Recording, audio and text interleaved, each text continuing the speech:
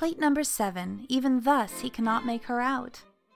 The next two plates illustrate a repeated theme about the balance of power between women and men during 18th century Spain. In this plate, a gentleman seems to be simply courting a woman.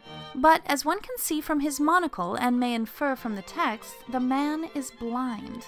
Look closely at the woman's feet and you will notice one of Goya's repeated symbols. Her attractive shoes are pointed apart in an open stance, a pose symbolic of a prostitute.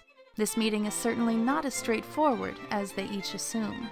While the man appears to look closely at the woman through his monocle, he fails to see her for who she truly is.